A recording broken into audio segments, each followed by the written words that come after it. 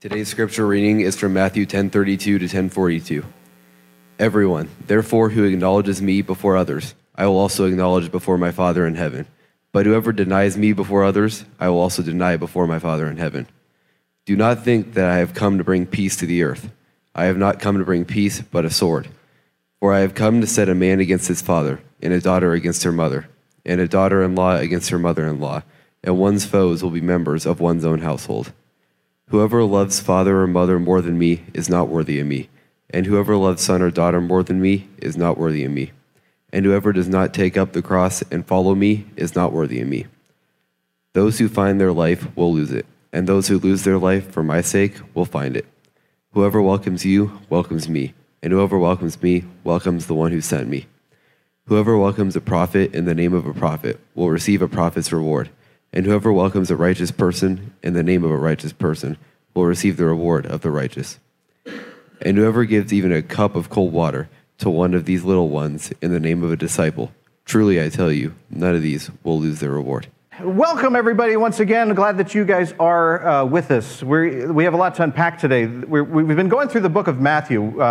If you're new here, what we like to do sometimes is we like to just start at one of the books and just go through it.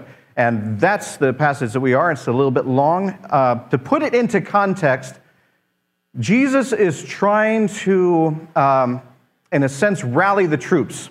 He has his disciples, and he's getting them kind of prepared to go and help spread that message of what he has brought, that message of love and kindness and all of that stuff. And that he's given them the authority to do it, but he's also telling them the truth of what's happening. You know, a couple of weeks ago, we talked about the things that he was saying, you can do this. Your honest self is who I want you to be. I want you to go out there. I want you to represent people. I want you to be there for people. And now he's kind of talking a little bit about things to be mindful of as well. He's telling people that it's not going to be loving and easy all the time. There's going to be some resistance to this. He's actually quoting, when he talks about people against people, he's kind of quoting something. Like if I said, I once was blind, but now I see, you know that I'm quoting the theme, or the song Amazing Grace. Jesus would do this. Sometimes we forget that when we read it today, but he's actually, at the time, he's talking to, especially this time, he's talking to people of the Jewish faith. So he's quoting here, he's actually quoting Micah, which was an old prophet, and this is what it says. For the son treats the father with contempt. The daughter rises up against her mother. The daughter-in-law against her mother-in-law. The enemies are members of your own household. But as for me, I will look to the Lord. I will wait for the God of my salvation. My God will hear me. So by him saying that households will turn against households and all that stuff, the people that are listening to him, they get that. They know what he's saying. He's actually kind of quoting a song. And like when I quote a song, and if you know that song, your mind kind of goes there, right? You know the bigger picture of this. And this is what Jesus was doing by quoting just a little bit. He's telling people, giving them hints of this bigger picture. And what was going on during Micah's time is when Micah was talking about this, he was talking about how people will be resistant to any time that God is doing something new. And that's kind of the world we live in right now. Jesus was 2,000 years ago, he was telling them, I'm doing something that is going to surprise people. Because people had been living in the tradition that God is this and all this kind of stuff. And Jesus is saying God is actually here. God is actually with you. And God is about letting people into the kingdom of heaven. It's about going and healing those that need to be healed. It's about feeding those that need to be fed. It's about sharing love with the world. Doesn't that sound like it would be fun and nice? But believe it or not, there was resistance to that, as there is now. Anytime that we show that love and kindness and acceptance and just being there for one another, believe it or not, people get threatened by this. We've turned sometimes the church into a powerful thing. And this was not any different than it was 2,000 years ago. There were people that were threatened by the open door policy because it kind of threatened their power a little bit. You know, there were religious leaders that were very comfortable with what they had been doing for years and years and years. And that was, I'm in charge, you listen to me, I get the bigger house, you live in poverty. And that's the way it was. And if there's an affliction against you, or if there's like an illness or something like that, God must be angry at you, and you're not really allowed in our worship area. So Jesus comes in, and he starts doing something that is completely out of line from what they're used to. He's all about keep that door open. He's all about the people that you think God is angry with, those are the ones I'm going to be having dinner with. He's all about the people that you think that have an affliction because they are being punished in some way. I'm going to heal them, and I'm going to remove that barrier. He's all about love. We've turned religion into something that does not represent love, and that is what Jesus was about 24/7. Love. I want us to have that in our hearts so much that when we belch love. That's what I want in this world. Love and kindness. Because that's what Jesus was about. And people didn't like it. There are people that as Christians, as people of faith, I've mentioned this before, you often hear Christians say, I will give my life for you. And they sound like that. I don't know why, but they go nasal. They just say, I will give my life for you. But I don't want to be uncomfortable.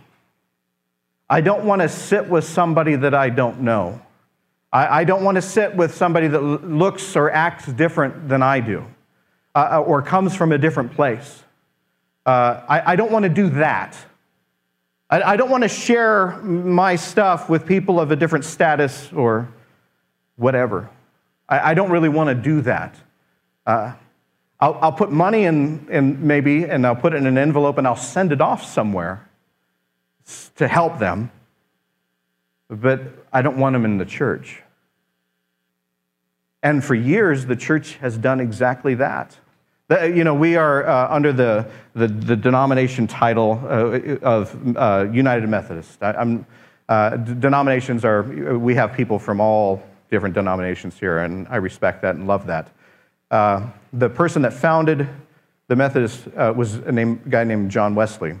And I loved it. He was like 4 feet tall, so I would actually be taller than John Wesley. Yeah, he was great.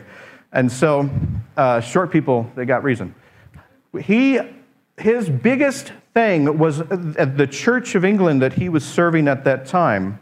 They would have people that were worshiping inside, but they would have poor people starving just outside of the church. People that actually wanted to hear the Word of God. They really wanted to learn about the Christian faith, but the church wouldn't let them in because they didn't fit a certain standard. And John Wesley was about, no, I'm going to go outside where they are, and I'm going to preach to them. He did the uncomfortable thing. He went out there and he sat with them. There was one time he even preached on a tombstone, a little dramatic, I thought, but he just... It was all about going and being with the people. His brother Charles Wesley was a songwriter, and the hymns, some of them that we actually sing today, what he would do is he would take the pop song of that day, and he would just change the lyrics to it because it was easier for people to learn the song. And so people that were around that time with John Wesley, they looked at the things that were going on and they thought that John Wesley was a madman. Why are you doing this? Why are you going out there and preaching to these people? And why are you changing songs so it's easier for people that work in the mines and all this kind of stuff? Why are you even bothering with them? We have the church here where people are dressed nice and they have a good income, they support the church and all this kind of stuff. Why are you going out there and doing that stuff? And John Wesley was saying, because I'm a Christian and I follow Jesus. And Jesus is about this. It's amazing how much we've lost our way on that, and that's what Jesus was warning his disciples then. I truly believe that the Bible lives and breathes. And when I say that, what I mean is we can read things there that are little notes, little messages that God is sending to us today, 2,000 years later. And what God is saying is there will be some resistance to this. But if you welcome the least of these, you're welcoming me. If you tell them that if you are a follower of me, I'll tell my Father about you. If you're not, I won't. That sounds really harsh in our today. We like to smooth over those things, but what Jesus is saying is, if you are going to represent me, please make sure you do. Because if you're doing a weird thing, I'm not going to know what you're doing. And it's not going to be truly represented of me. And the message that he says, okay, so if we say, okay, what is a Christian follower? What did Jesus do? Well, every gospel, the thing that they have in common is that Jesus was out there, just like John Wesley learned from. He was out there with folks. He didn't just go to the synagogue. He wasn't on a world tour. He didn't just go onto the stage and preach to the people that were just there. He went outside, and if they were hungry, he fed them. If they were hurting, he healed them. He shared love. He shared love and kindness. That's really how simple it is. We really think that Christianity's got to be so confusing and everything like this. We have Bible studies that scare people because they think, oh, I've got to be a scholar in order to sit down with this. When Jesus was saying, actually, you know what you need to do? You just need to take your butt and you need to put it down with people and welcome them. That's it. Just love them. That is really it. It's more difficult to raise a dog than it is to follow Jesus. Unfortunately, with religion, we're still picking up the crap, though. If we are truly following Christ, that's what he was mentioning to his disciples. If you are going to go out there and represent me, make sure that you're representing me. And be warned, that loving attitude, that kindness, that focus on just the kingdom of heaven and God loves you, is going to scare people, and they're going to fight you on it. We've tried to turn the Scripture and the Bible and our religion and everything into a place that is all about authority. And we try to say that we are in authority. We have people that turn the phrase of, I've not come to bring peace but a sword. We've had people that have turned that into, take up your sword and fight anyone that looks at you differently. Take up your sword and fight anything that is not like you because it's a threat to Christianity. Folks, that's not what Jesus was saying. It never was. Jesus, who allowed himself to be captured and beaten and hung. It was never about take up your sword. It truly was about, we live in a violent world. You're going to have resistance. Beware of that. But it's not, the sword is not the way to fight it. Love is the way to fight it. And for some reason, we've lost that authority. We balk sometimes at the thought of following Jesus. Whenever we read passages where it says that Jesus is in charge, sometimes we've liked to reword that for some reason. And I'm not sure why we do. You know, people say, well, you know, isn't everything and all that stuff? Well, for me, I'm a Christian, and what I truly believe, what I truly, truly believe, is that Christ is in charge. And the one thing that Christ told me was to love people. He told me not to judge because that's his job. And he told me to be there for others. And he also told me not to be afraid. That's who I follow. And so I believe that there are people that are of all different types. And Jesus, the message that he gave is he hung on the cross for all of us because he's in charge. Sometimes we like to take that charge to ourselves, and we like to turn it into a thing of power. We love to have our Christian faith be something of power. I'm right, you're wrong. Whatever side of the political spectrum we are, we love to stand on the other side and say, aren't those people stupid? And we love to hate them. There were people in Jesus' time of all political sides, all different cultures, all different faiths. And many of them that were there when he gave his life. Jesus said, don't judge, don't be afraid. He never said, yeah, but. He never said, forgive them, but yeah, but not them or them. He would upset his own disciples by healing like a centurion's son, the enemy. The actions that Jesus was talking about is there is no politics, it's love. Plain and simple. It's that Thanksgiving dinner when you sit down with your uncle who's just writes things that are just crazy on the internet, and you just focus on the football team. That's it, just focus on the football team. And for that moment, you can share something that is other than politics, and you actually get along. We have dining tables in different rooms. Not true. We do have this problem even today. When Jesus is saying there will be friction, he wasn't just talking about us versus them. He was talking about us. That's why he's mentioning that it's going to happen in your own homes. It's going to happen whenever you are talking about Jesus being in charge and love and all that stuff, kindness, acceptance. It's going to cause friction. Be mindful of that, but know that I'm in charge. I got this. I've got this covered. Sometimes we have that. That's the biggest problem that we have in our Christian faith, is that we forget that God's got this. We like to do it ourselves. We like to call our own shots. We think that we are more talented. We are more skilled. We have more going on with us. This is my lovely wife right there. She's around the corner running the camera swearing because I'm going all over the place, and she's trying to track me. Oh, that dirty, rotten son of a... But for me, this is the best person I know and the most beautiful person I've ever met. The other day I thought, wouldn't it be great if I took this image and I could paint a portrait of her? So I got out the stuff, and I thought, if I could just paint a portrait of her.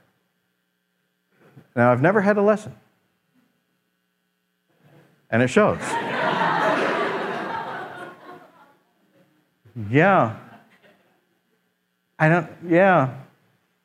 It's like Ellen met Dom DeLuise, or I'm not sure what that was. This is us when we try to do things by ourselves, and we don't have that all the skill. We can have the best intentions. We can go at it, but without learning some things, without the lesson, we might misrepresent what the image truly is. That's the image. This is what we're saying it is. It reminds me of, this right here, yeah. You remember that? This was an old painting, and they hired somebody that did not have very much skill at painting to fix it. And she painted on the actual painting. They call this Monkey Jesus now. They do. This is real. She had the best intention, but she ruined a 16th century painting by trying to fix it without the skill. Now, when that happens, it's common sense. When you see the painting that I made and you see the painting that she made, it's really easy to say, you should have let somebody that knew what they were doing do this. Somebody that can paint a bigger picture. Somebody that knows how to create beauty that we could never touch. Is it okay for us to say, I'm going to let God be in charge? Because I can try my best, and the best thing that I can do is I'm going to follow what God tells me to do. I'm going to follow that, because if I try to do it on my own, I get mixed up in the power and the controlling and the hatred. Without God, our thoughts turn to things like bigotry and putting people down and insecurity and fear. This is us trying to live this life without God in our lives. And God is saying, look what I did. And I gave you the instructions. When Jesus said, they'll know that you're my disciples by how much you love each other. That's the one instruction that he wanted to make sure that they got. They will know that you represent me when you love. Maybe we should try just that. Instead of painting the world ourselves, maybe we should follow that. Would you pray with me? Gracious and loving God, we have so much in this world. We have division, we have insecurity, we have things that just we don't understand. Help us to simplify our lives and our hearts by just saying, okay, Jesus just tells me to love. I'm going to love today. Help me to learn to do that. Not only to love others, but help me to love myself. Sometimes that's the hardest part. Help me to see the world as you see the world, and help me to see myself as you see me, and help me to see my neighbor as you see my neighbor. In Jesus' name, Lord, we pray. Amen. When we leave here today, we're going to turn on our phones, we're going to turn on the news, we're going to turn on TV shows, and you're going to hear voices saying, you got to pick a side, and your side's got to be this, and you've got to hate that. In order to be this, you've got to hate that. I want us all to just breathe a sigh of relief and know that the one that created the universe is telling you there's more to that. There's more than life than that. There's more to life than that. He said it much better than I just did. The key to our world being better is not hating someone else. It's never worked. From the start, it has never worked. That's why Jesus said the key is to love your neighbor. I hope we can do that. Our mission at Neighbors is quite simple, and it's very, very biblical. Love God, love yourself, and love your neighbor. May we do that today.